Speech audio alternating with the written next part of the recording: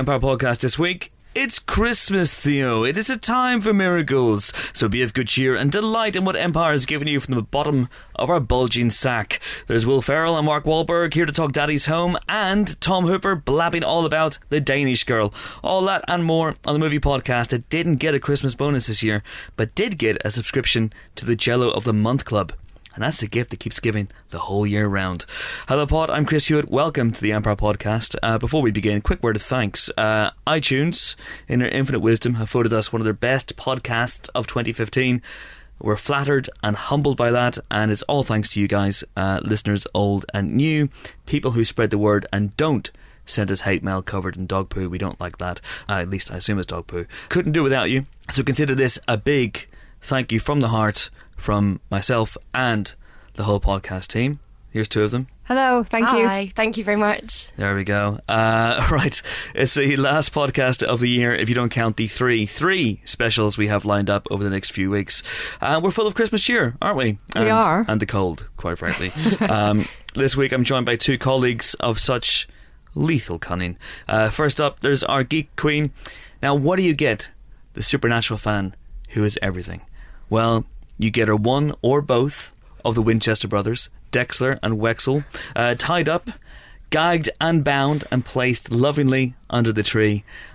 Really hope I put enough air holes in the box. Hello, Helen O'Hara. Hello. I don't really approve of kidnapping, for the record. Is it Dexler or Wexel? Who's your favourite? Again, which one would you...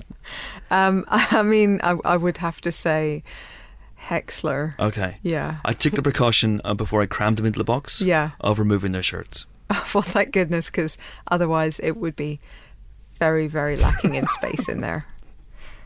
Yeah, I had to oil them up to get them in. Oh, no. It's a quite small box, and they're quite big men. They are, yes. So I had to, get under them. I mean, thank you for going to all of that effort. I really appreciate it. Next up's our soundtrack supremo, a lady who'll be getting a new pair of chinos for Christmas, a new pair of Michael Giacchino's. How do you pronounce his name? Giacchino. I've always wanted a pair of Kinos. What's that? Two German cinemas. Yeah. It's Emma Thrower. How are you? Good, thank you. Good. What do you want for Christmas? I would like Clint Mansell to compose a unique score just for me. Not going to happen. You haven't given him much time, in fairness. No, it's true. He's got a week. Clint, if you're listening... He could definitely do it. Yeah, he could do that. Right. Well, you know what this means, having you both in the podcast? What? It means that this podcast passes the Bechdel test, in which two women in a movie have a conversation about something other than men. What do you think of that, Helen and Emma? Actually, Helen, did I tell you about the guy I went on a date with last night? No, tell me more. He really looked a bit like one of the Winchester boys, actually. Oh my goodness, this sounds very promising. Yeah, I did think of you. And would you say that Oscar Isaac has the better hair in Force Awakens, or is it Adam Driver? Driver definitely is deserving of like a L'Oreal ad. It's time for your questions. You've sent in some Christmas-themed crackers for us to tackle this week. We're going to do some quick-fire stuff. Here they are, at JFG in Digital 3D. That's the toughest Twitter name to say. What films that have absolutely zero association with Christmas do you watch every festive season? Tucker and Dale versus Evil, because it makes my mum laugh so hard she falls off the sofa. Do you want your mum to fall off the sofa? I mean, I do when she's laughing that hard. It's really funny. I think there's something that's faintly sociopathic. She has not injured herself in falling off the sofa. We have a well-carpeted floor. Okay. All right. I don't have a tradition. It would be something with my sister, something happy that reminds us of our childhood, like Jumanji or Hook. No tradition. Hook is Christmassy. Very Christmassy. I don't know if I have one. I mean, I tend to watch a lot of Christmas films, but this year my wife and I are going to start a new tradition of watching Paddington. Oh, brilliant. Awesome. Which isn't set at Christmas, but feels like it is. Yeah, totally. And sort of. it's wonderful and heartwarming and has a talking bear. So pretty much all the boxes ticked. I'm going to try my mum on John Wick. I think it'll also make her laugh. I'm getting this is a weird insight into you. It shows we can all grow as people, I guess. So Tucker and Dale versus Evil. Yeah. And John Wick. Yeah. My mum, I should make clear, like mostly watches sort of mum films. Uh-huh. But I actually put on Tucker and Dale versus Evil for the first time after I thought she'd gone to bed, because I was like, she won't want to watch this. I'll put this on for my brother and sisters. And then she came back downstairs, having just been beautifying herself or something, and sat down to watch it. And I was like, oh, I'm not sure you'll like this. It's a bit gory. And then she proceeded to have the best time ever. So, there you go. Which Shane Black Christmas movie would you pick? Iron Man 3. Sorry. Oh, straight in with Iron Man 3. I have already watched that this season, so maybe Lethal Weapon. Haven't watched that one yet. And I've also watched Kiss Kiss Bang Bang this season. I've been doing quite well on Shane Black. As far as I can tell, The Nice Guys is instead of Christmas, which is a bit of a shame. Are we sure he was involved? Looks great though. At Alex Jaylin asks, which movies would have been improved by being set at Christmas instead of another time of year? Independence Day. Yeah, Halloween. I mean, Apocalypse Now could have done with some more tinsel. Surely. Yes. Yeah, that would have been. Can you imagine Godfather? Yeah. You know, when Sonny gets shot and Don Corleone's looking at him. My boy, with his tinsel and his baubles around his ears. Yeah, I could have done that. Sorry.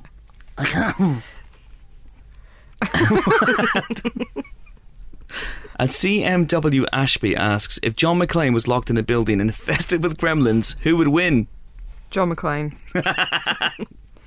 But Brain Gremlin might give him a run for his money. Yeah, I think so. I think John McClane as well, because it's interesting, if you look at all the Die Hard movies, at no point does he get anyone wet, Steady. Wow. So, you know, come on. And he doesn't actually pause to eat very often either, so he should be fine. At Reed92 asks, best scene in the snow? Most of Fargo? Yes, very, very good. Fight at the end of Kill Bill, Volume 1.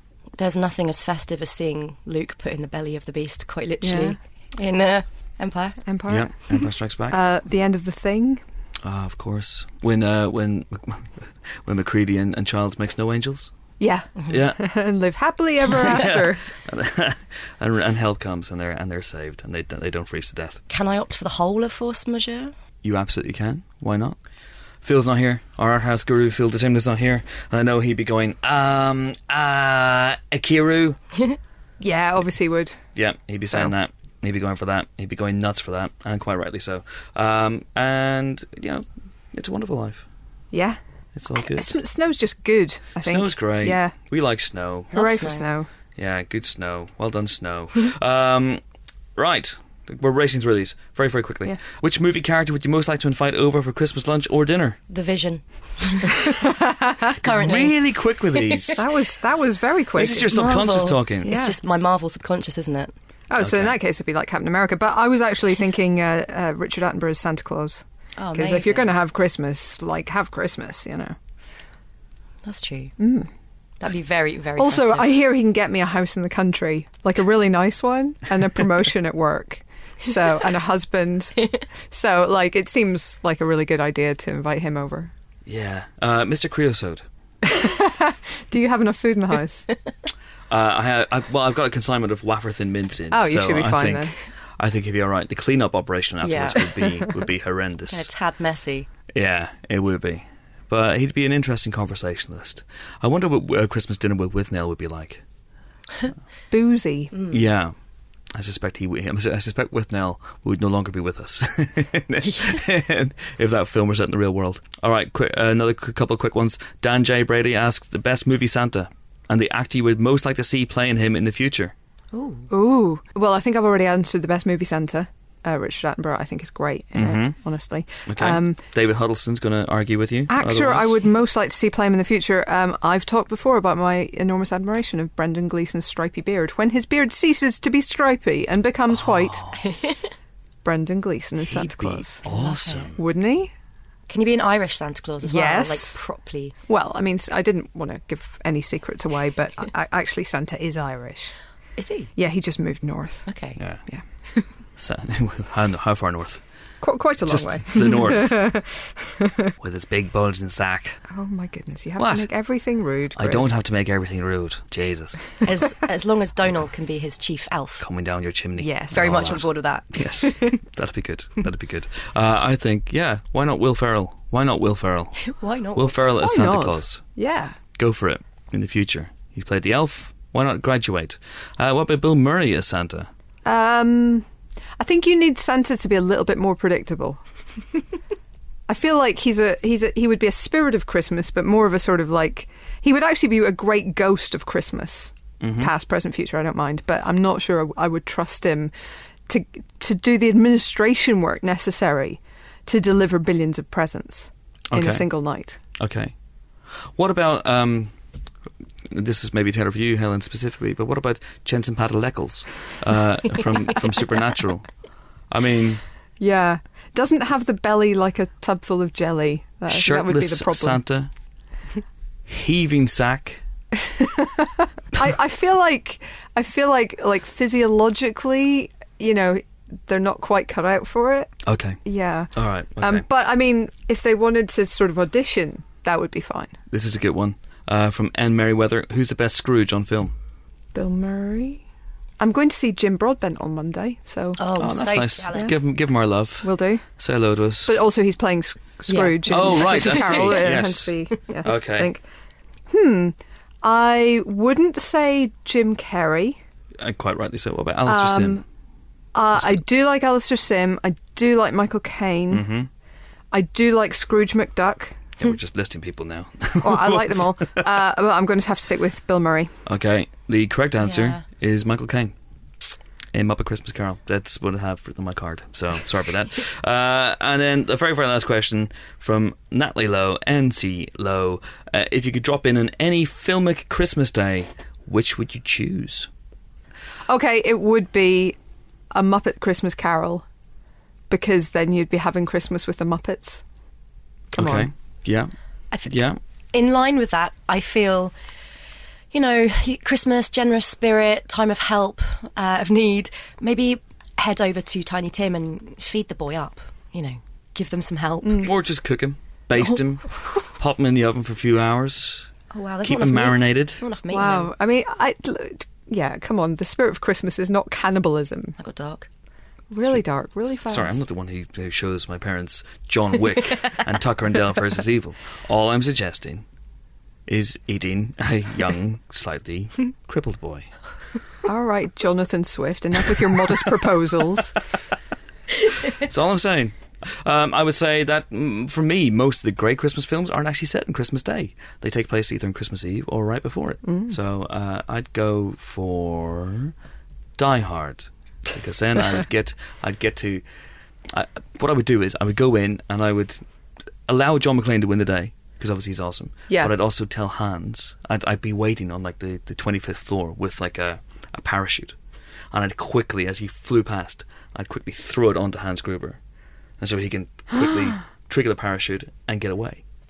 Because he deserves it, frankly, doesn't he? No. He's a terrible, terrible human being. Why is he a terrible human being, Helen? Because he kills a bunch of people in order to steal lots of money. He kills, like, one person. Like a bunch of people. He kills Joseph Takagi.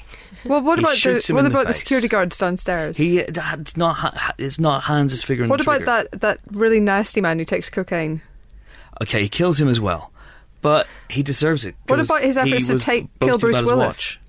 Yes, but... What about taking everybody hostage and taking Bruce Willis's wife hostage? It's Christmas. What about saying his brother on him? You can't take someone hostage at Christmas. When can you take someone hostage? Never. You can never take someone hostage. Oh. It's like eating Tiny Tim. It's something we don't do. Not even Tiny Tim. Okay, no, this is good. This is good. This is all going in my ledger. Do not eat Tiny Tim. Do not take people hostage on Christmas Eve. Okay, got it. Right, if you want to have your questions read out in the Empire Podcast and afforded the same respect we just afforded those, then do send them in via Twitter. We're at Empire Magazine, and you can use the Force as well. You can do that. And you can also email us, podcast@empireonline.com, and Facebook us, where we're Empire Magazine. Right. Time for our first guest, or should I say guests.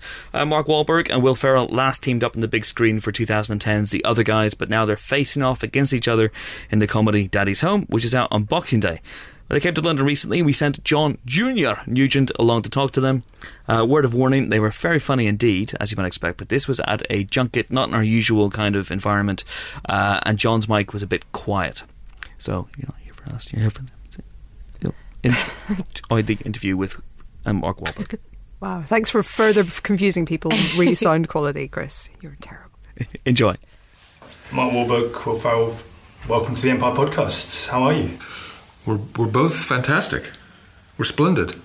I'm going to look at you for the whole interview. Okay. For those listeners at home, Mark is staring intently at the side of my face. Obviously, we're here to talk about Daddy's Home. This is a film about a sort of one-upmanship between a dad and a stepdad. I thought we could start by sort of seeing who might win in real-life versions of these little games. Mm-hmm. So, first off, your characters tussle over a toolbox. Yes. How are you at basic masonry in real life? Well, I can replace light bulbs.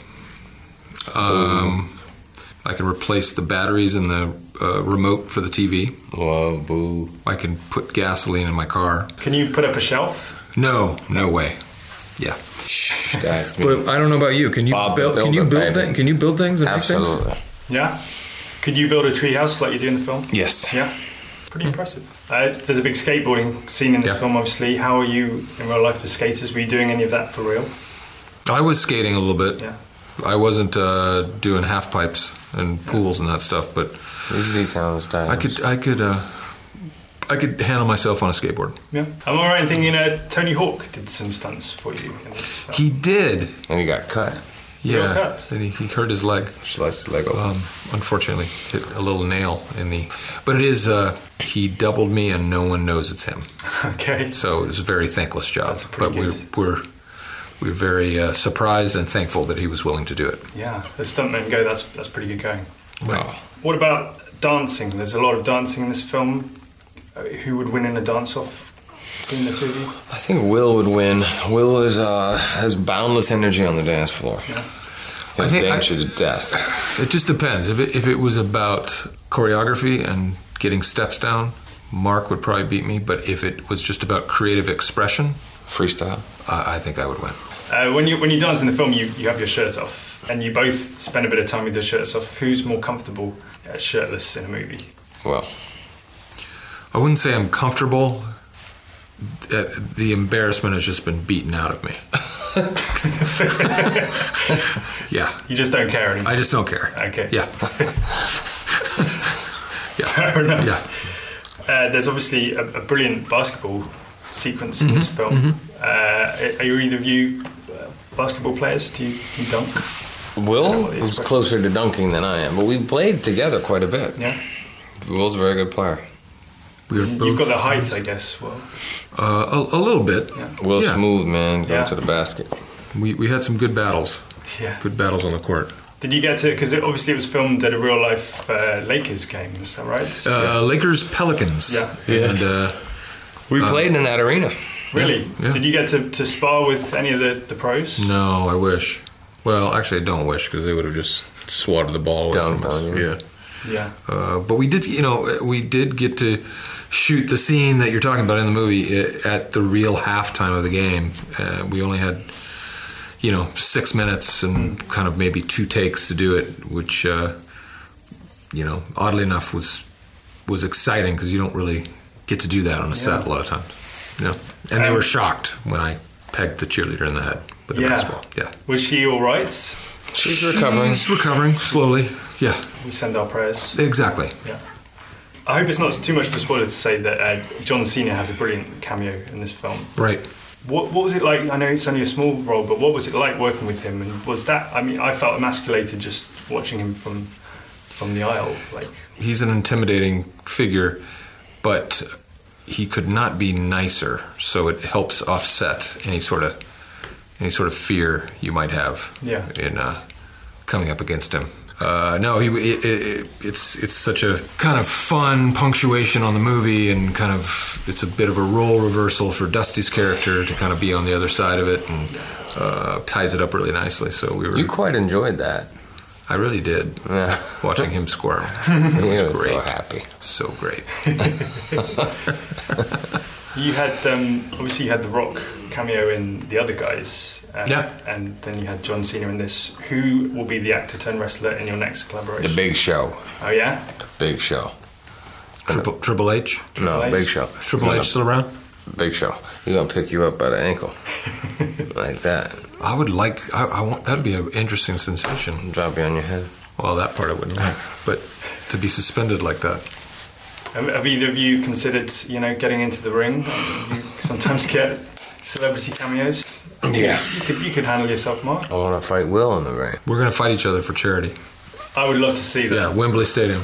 To sell out Wembley Stadium. Yeah. Will you be the guest referee? Sure. I mean, I'd be pretty terrified to be inside that ring. No, you're just the referee. You don't have to worry about it. Yeah, but wrestling, the referees sometimes get pulled into it. They get pulled in, yeah. True. Well, I guess we won't do it then. Unless you're willing to referee. I'll see what I can do. I'll check my diary. Okay. In the other guys, one of my favourite scenes is where you discuss who would win between a lion and a tuna. Right. Who do you think is the ultimate victor in this scenario? Like, can we settle this once and for all? The lion, the tuna argument? Well, I think I proved it in the movie. That you made a very convincing argument. Yeah. The tuna would get all of his tuna friends and destroy the lion in a sophisticated attack. Yeah. Tasting a lot of sashimi, baby. A lot of sashimi. The lion would be outnumbered. But if it was one tuna... One tuna? Lion, in a wrestling ring. I just dragged that lion way out to sea till he was too tired. He'd be eating a lot of sushi. You know what? There's only one way to find out. After the wrestling match, the charity wrestling match at Wembley, yes, we'll then have a lion and a tuna fight each other. That'll be the exhibition. In a tank. That'll be kind of it'll be back to the undercard. Back to the days of the Roman Colosseum. We'll just have weird things fighting each other. Yeah. Okay. Big deal. We got to start marketing this thing. Well, we very much look forward to that. Guys, thank you so much for speaking to us. All right. Thank you, sir. Thanks for having us. Appreciate it. Cheers. Pleasure. That was Mark Wahlberg and Will Ferrell. And now it is time for some movie news. Got a lot to discuss and not a lot of time to discuss it because we need to talk Star Wars. So what's happening? Let's give people some good news to keep them, to tide them over the Christmas break. Glad tidings. There are reports that Kurt Russell is in line. Wait a minute. Hallelujah. Go. Is in line for a role in Guardians of the Galaxy Volume 2. Hallelujah, hallelujah, hallelujah.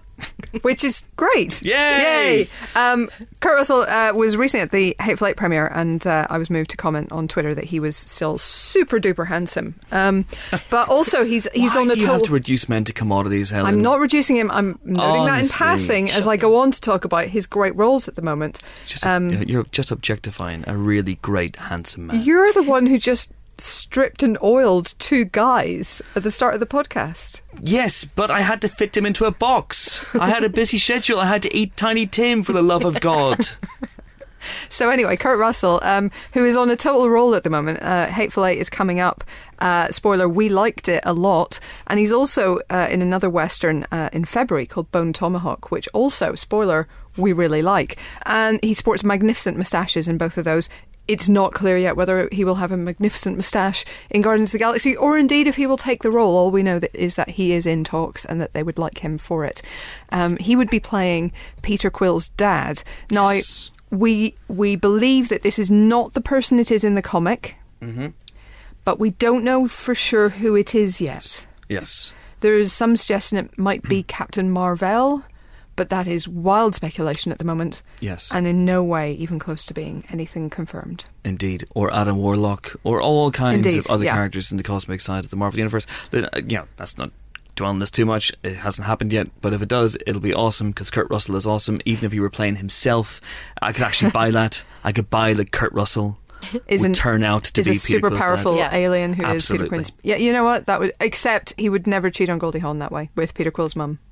But he may have met Peter Quill's mum before Goldie Hawn. What if Goldie Hawn? Okay, all right. Maybe. No, I think the numbers might work out. Yeah. What if Laura Haddock is a young Goldie Hawn?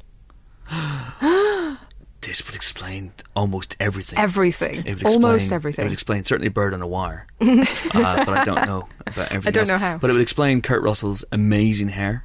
Yes, it would. It would explain that. It would explain his swashbuckling swagger. It would. It would explain why he's a space angel. It would explain why he looks so good in a eye patch. Yep. I mean, yeah. It'd be great. But yeah, I've been saying that some burgeoning universe snap this man up, and I think I've been saying for a while that he would be a perfect Peter Quill's dad. Well, and here we are. And there's proof on Twitter. If you want to go and search my Twitter feed, good luck to you. There's over 60,000 tweets. But I definitely did tweet to that effect a while ago. Kurt Russell is amazing. There's other space news, isn't there? Yeah, where quite a bit. Yeah. So it's just big, space, apparently. Space Week. It's space. Why is that? Why has everyone just brought all the space news out this week of weird, all weeks? isn't it? Kind of. Yeah, so some new trailers dropped, almost as if there was a gigantic film coming up that they might want to go in front of, which But doesn't Sisters seem opened right. last week. You're right. I don't think they thought this through. But there were trailers this week for Independence Day : Resurgence. Is there a colon? I don't think there's a colon. So Independence Day, some kind of punctuation, Resurgence, Question mark. and Exclamation also mark. Star Trek, no punctuation, Beyond. Yes. So what did we think of those? Okay. I watched them. I watched trailers this This week. is see, you're learning, you're growing as a person. If you're new to the podcast, Emma is new to the team, and one of the first things we first learned about her is that she doesn't watch trailers because of just weird reasons. Also, her Twitter handle is really weird. I want to ask you about that very quickly. I am not Wayne Gale. Is your Twitter handle? Yeah. I love Robert Downey Jr. It was me, I think, being very pretentious when I started on this little journalism road a few years ago. And I thought, Wayne Gale in Natural Born Killers has no morals as a journalist. And You've come to darn the it, right place. I have morals. So Okay. it was purely that. I am not Wayne Gale. Okay. There's no logic to it whatsoever. But Well, that's me. that's some form of logic. Yeah. It's, maybe not your finest logic, but it's fine, yeah. There is an Emma Thrower on Twitter. Exactly. That's also why. There's also an Emma Thrower on Twitter. But getting back to the news, Yes. which we Yeah. have to get through. So watching trailers when I have to, I definitely do that. I know this is contrary to what most people think, but I actually quite like Star Trek Beyond trailer because it was colourful and just a bit of a breath of fresh air. And all of the sort of sci-fi / supernatural / superhero films seem to be very, very dark at the moment. I thought it was fun. I loved the use of Beastie Boys sabotage. I think, there's... Get a new song, Kirk. Yeah, seriously. He's been listening to that one for 20 I know, years. but it's a great song. It is a great song. Maybe it's like me, you can't make out the lyrics. I can never understand what the Beastie Boys are saying. What? They're really clear. No, they're not. They're just...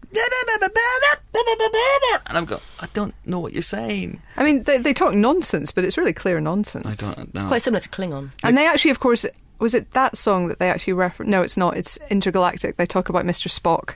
So there is a link there that predates the 2009 film. By See, quite some Nick and I distance. have a game where now and again in the office he'll put on Beastie Boys tracks and it challenge me to see what they're saying, and I like 1 word in 20. You're so weird. 1 word in 20. I'm kind of with you on this somewhat, in that I think it's good that they are actually going boldly to new places, because I think we've seen them enough visiting races that we already know and that that we're already familiar with. So there's a lot to be said for bringing that flavour of the show into the movies. My biggest bugbear with the trailer was I don't want to see the Enterprise destroyed again. Thanks very much. Sure. It had an impact in, what was it, Search for Spock, but now it's just like stop attacking generations. I know. Well, this is the point.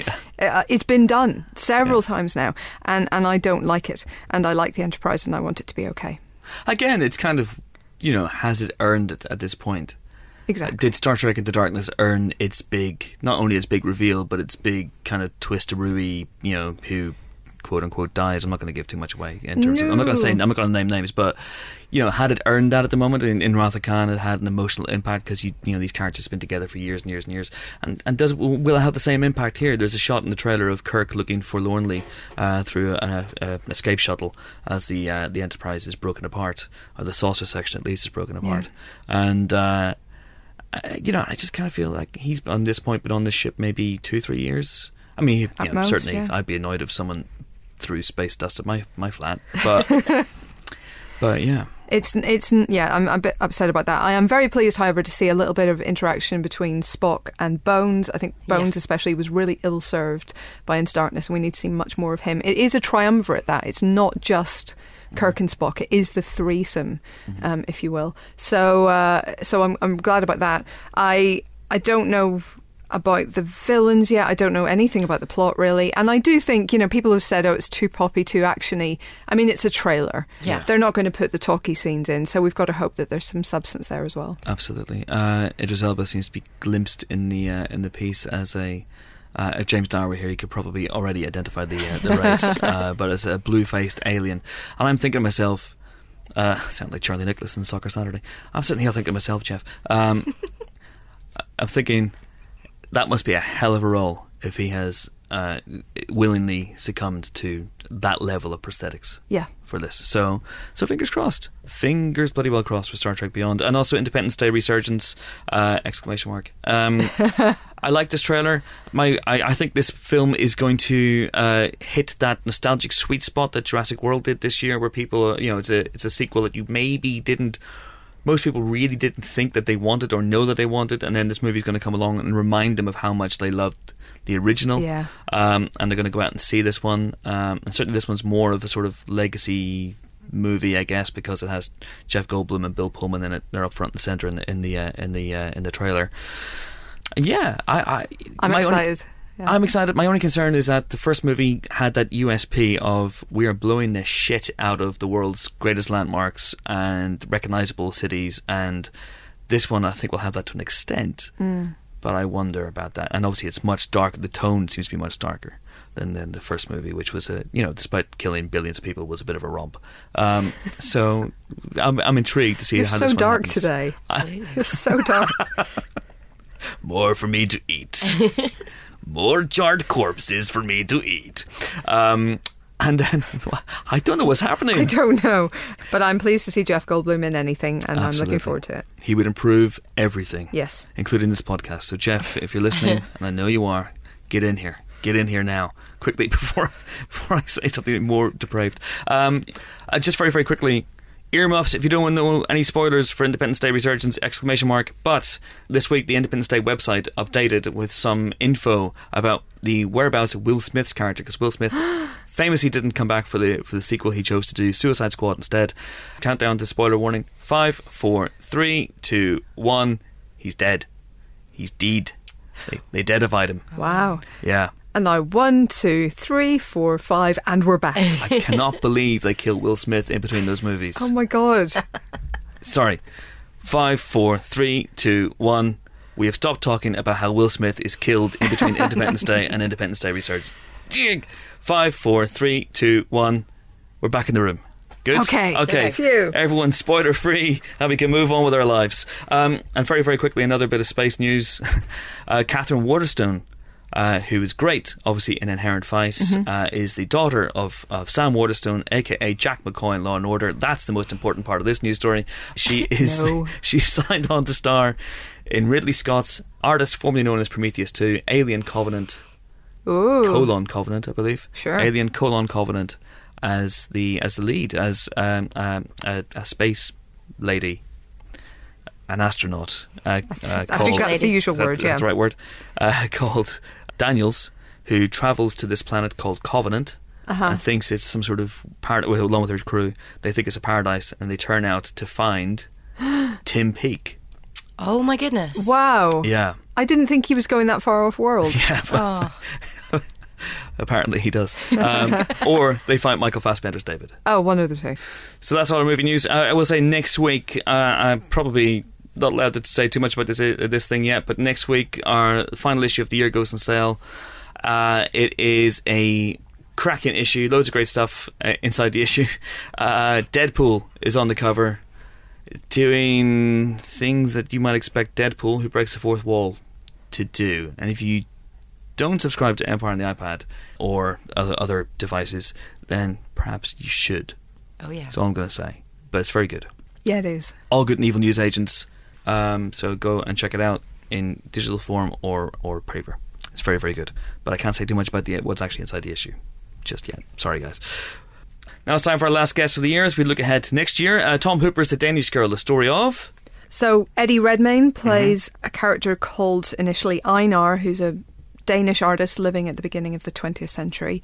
So he comes to realise his transgender nature and becomes the first person to undergo sex confirmation surgery. There we go. It's out on January 1st, and Junior Nugent spoke to Tom Hooper in London recently. Do enjoy. So we're very glad to be joined on the Empire Podcast by Tom Hooper. How are you, sir? I'm good, thanks. Thanks for having me with you. It's very good to have you. We are obviously here to talk about The Danish Girl. I understand this film, or at least the script, has been floating around for about 15 years now. How did it arrive on your table? And do you think it would have been possible to have made it 15 years ago? It's a good question. I mean, I fell in love with this extraordinary script by Lucinda Coxon 7 years ago, late 2008.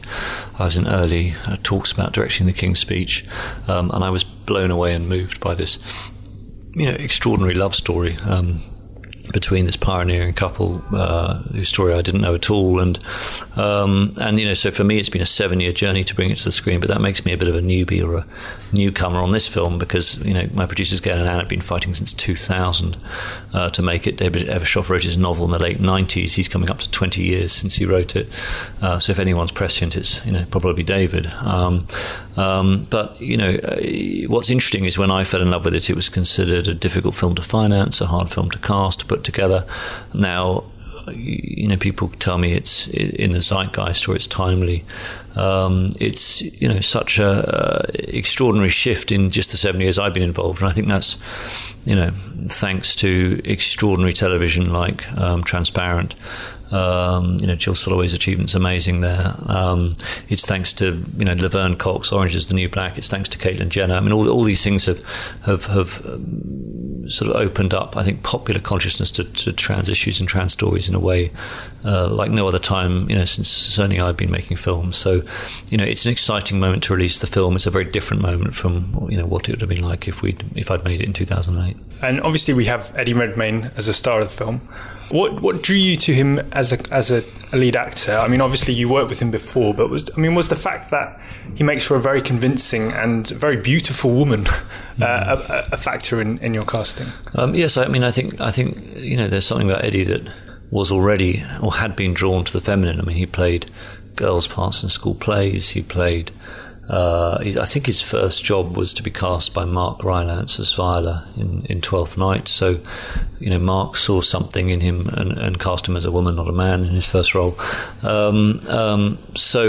He came to this film with a body of work of playing female characters, and I felt almost like I had a quest a little bit like Gerda, played by Alicia Vikander in the film. Gerda's an artist who becomes preoccupied or even obsessed by the femininity latent in her husband and starts to draw it and paint it, and actually her best art is this series of paintings called the Lily paintings, and I felt I had a parallel quest with my cinematographer Danny Kern and my team of exploring Eddie's femininity and helping Eddie to explore that in order to reveal this character Lily. Did you shoot in sequence for this film? Good question. I mean, I always try to be as chronological as possible. As you know, it's normally impossible to do it totally because you can't kind of keep revisiting, Copenhagen every time you have a scene in Copenhagen. But we built the Danish apartment and the French apartment, and we were able to shoot those scenes chronologically, and we did that first. And so the first 2 weeks were all those intense two-handers, and then Eddie said he wanted a long weekend off, and I said, no way, I know you're tired, but that's not going to happen. He said, well, just a Monday. I said, it's not possible. He said, it's the Academy Awards. I said, okay. Pretty good excuse. Fair enough. Yeah. Fair cop. And off he went, and he came back on Tuesday morning straight from the airport, basically straight back to work.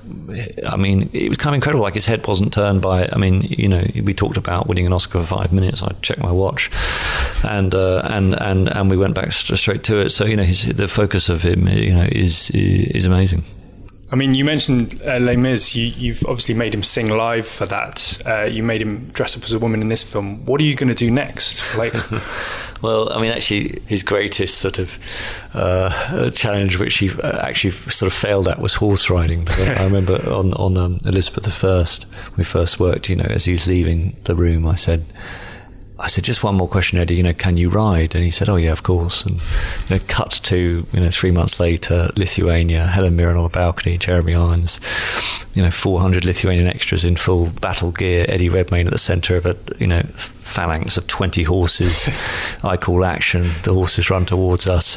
When they're meant to stop and engage the enemy, Eddie Redmayne managed to sail through the extras, through the crew, out the other side, totally out of control. And I got on the megaphone and shouted, "You're a fucking liar, Redmayne." So actually, our working relationship was distinctly improved because he claimed he could sing and he could sing.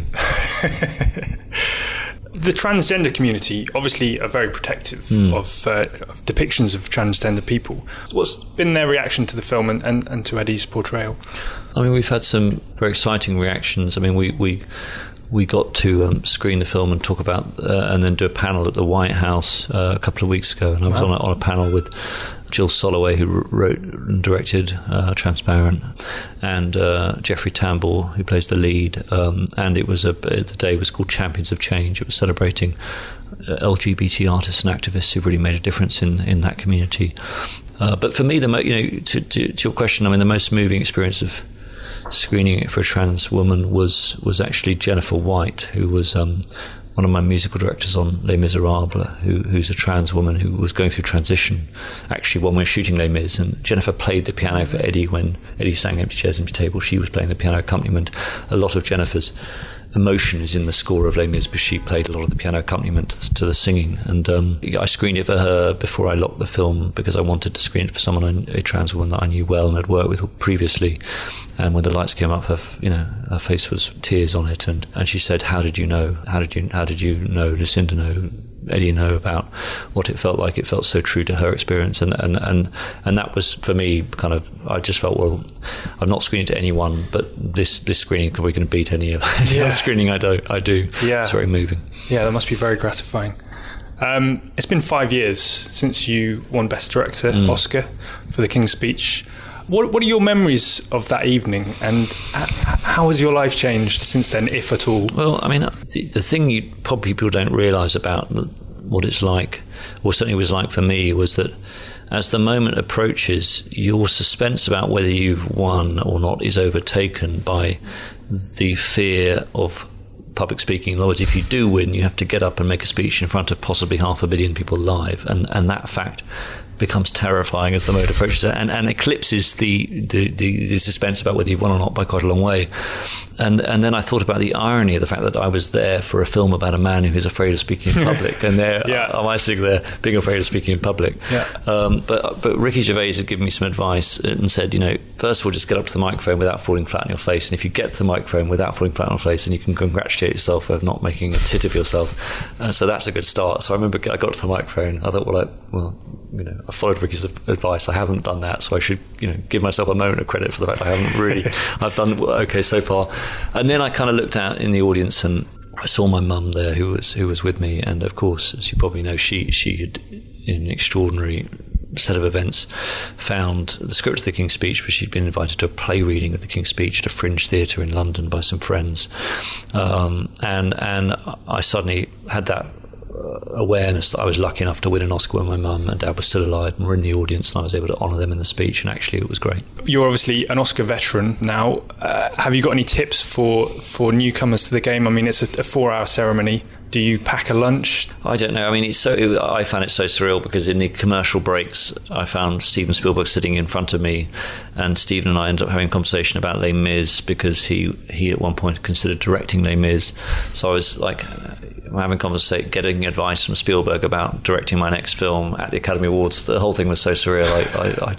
I just didn't quite know what to do. So I suppose my only advice would be, if you're lucky enough to be in that situation, enjoy the surrealism of it. Yeah. It's not every day. Yeah. Great. Well, good luck with the film. Thank you. Really appreciate it. Tom Hooper, thank you very much. Thanks. Cheers. Okay, that was our last guest of the year, Tom Hooper. His film, The Danish Girl, is out on January 1st, as is David O. Russell's Joy. And then next week on Boxing Day, we have Daddy's Home and Ron Howard's In the Heart of the Sea. We won't be reviewing those in this edition, because we're about to talk Star Wars until our faces turn blue. But we're back on Jan 8th. But what we will say is, Danish Girl, 4 stars. Very good. Go see it. Joy, 3 stars, which, as we always say on the podcast, is a recommendation. Daddy's Home, 3 stars as well. And In the Heart of the Sea, sadly, just a 2-star film for Chris Hemsworth fighting a giant whale, and starvation, and the elements, and all sorts of stuff as well. He doesn't have his hammer. He doesn't. It's a problem. It cripples him. Would have made it's a big problem. It would have made a huge difference. Mm-hmm. But we do have one film to talk about this week. It's out already in cinemas. You may have heard of it. It's a little film called Star Wars The Force Awakens.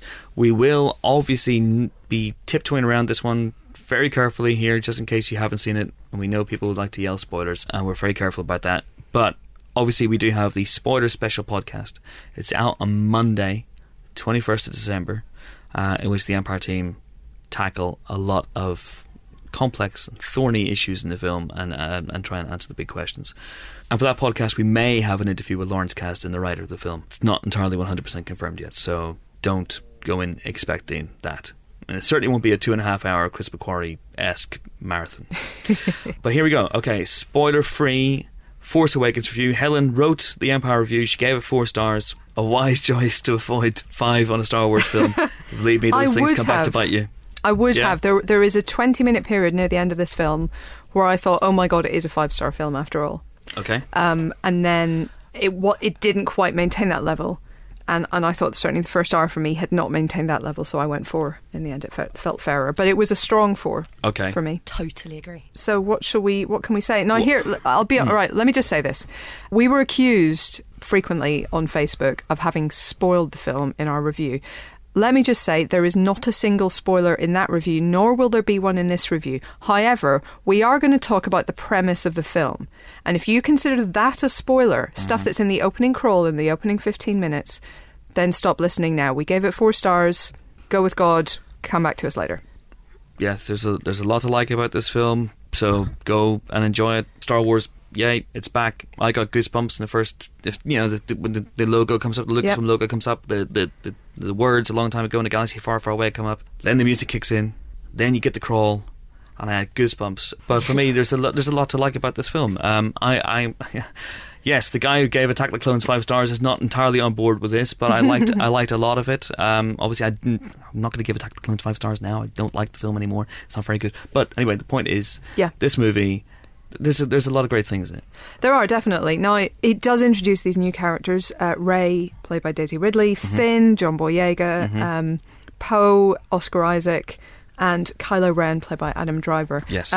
All of whom are varying degrees of very good to fantastic. Nobody's really bad. I personally would have given Rey a few more scenes to really develop her character, but I know a lot of people who are in love with her as she is, so fine.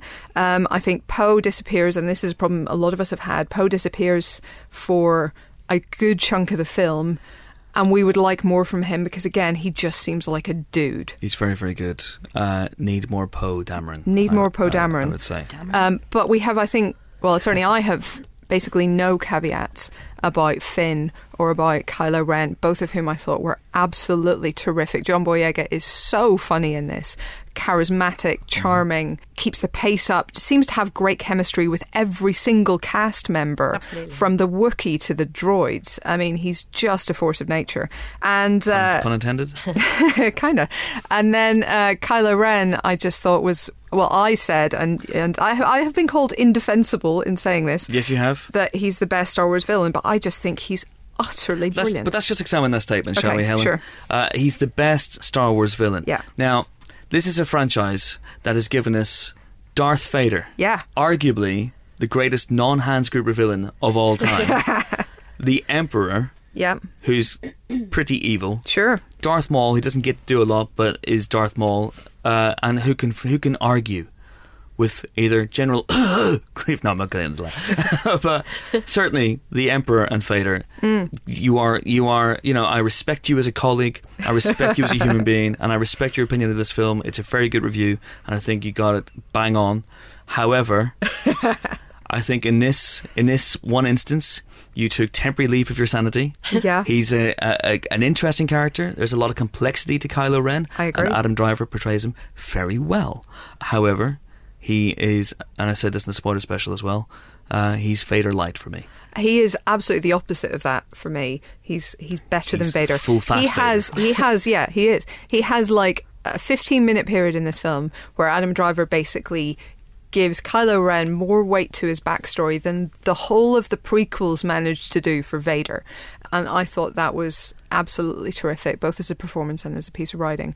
So I just love him. Anywho, the film is packed with references and sort of spins on Star Wars past, to the point where you kind of need a bit more new stuff. But I think maybe this is just setting the scene, and then we'll get a bit more new stuff next time.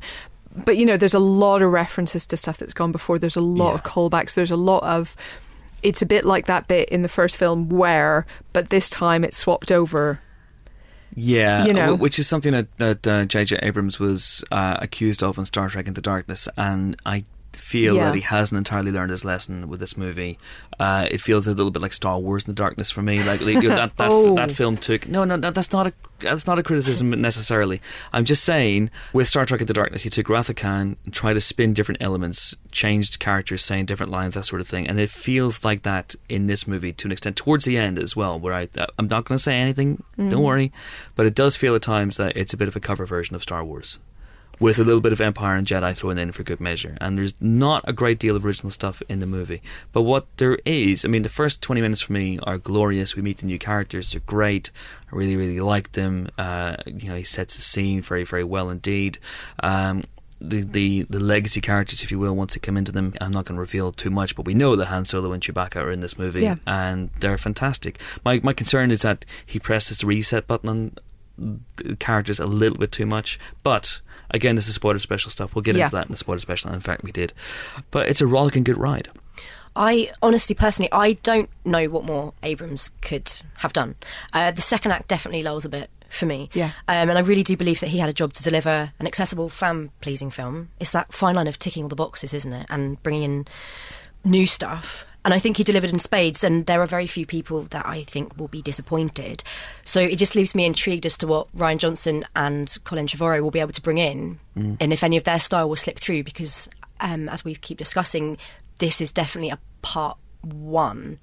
So it's going to be really, really interesting. And I just want to touch on Driver.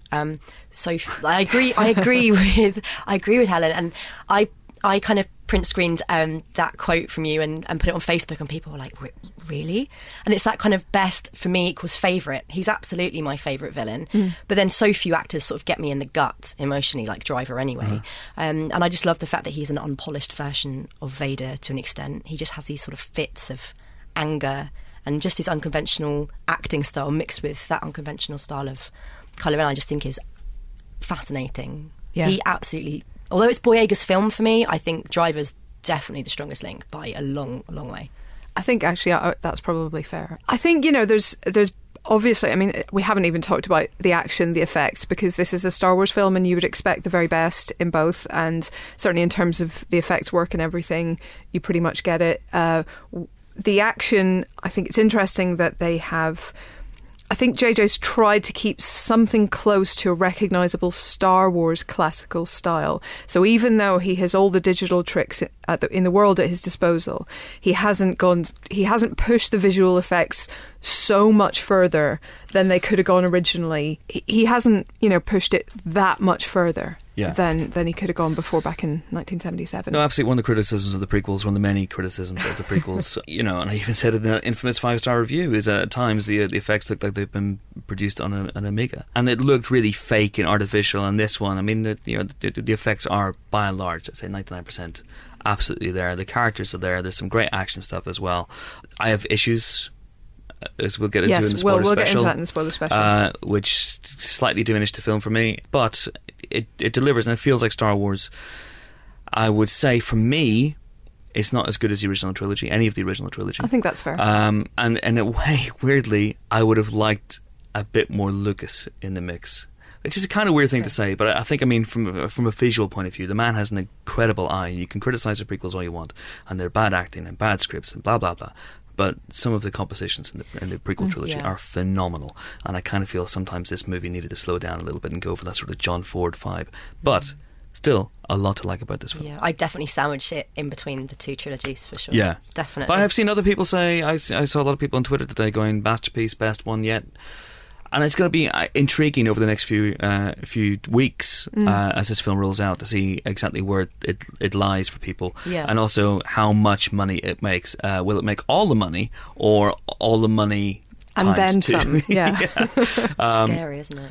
By the time we come back in Jan 8th, we'll know where it is. We'll know whether it's coming close to hitting Avatar, or whether it's kind of going to settle in around that, because it's going to make over $1 billion. There's no doubt about that. There's no question about that. Whether it's going to come close to $2 billion, whether it's going to come close to being the biggest film of all time. Gut feeling? Over $2 billion. Over $2 billion, but not biggest of all time.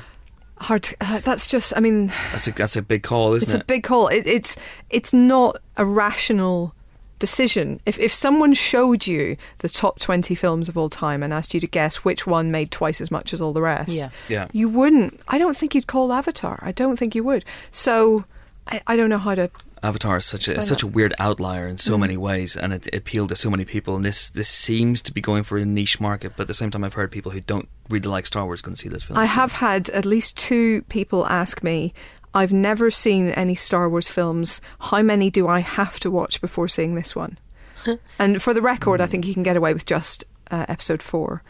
It would be ideal to watch the original trilogy, but you can get away with just that one. To be honest, I think the way that Abrams and Kasdan teed up the film as well, you could probably go in cold. You could go in cold, but you will lose something at that point. You will lose impact, you know. definitely. There's no nostalgia, is there? Very quickly then, Emma, gut feeling, biggest film of all time? Trillion.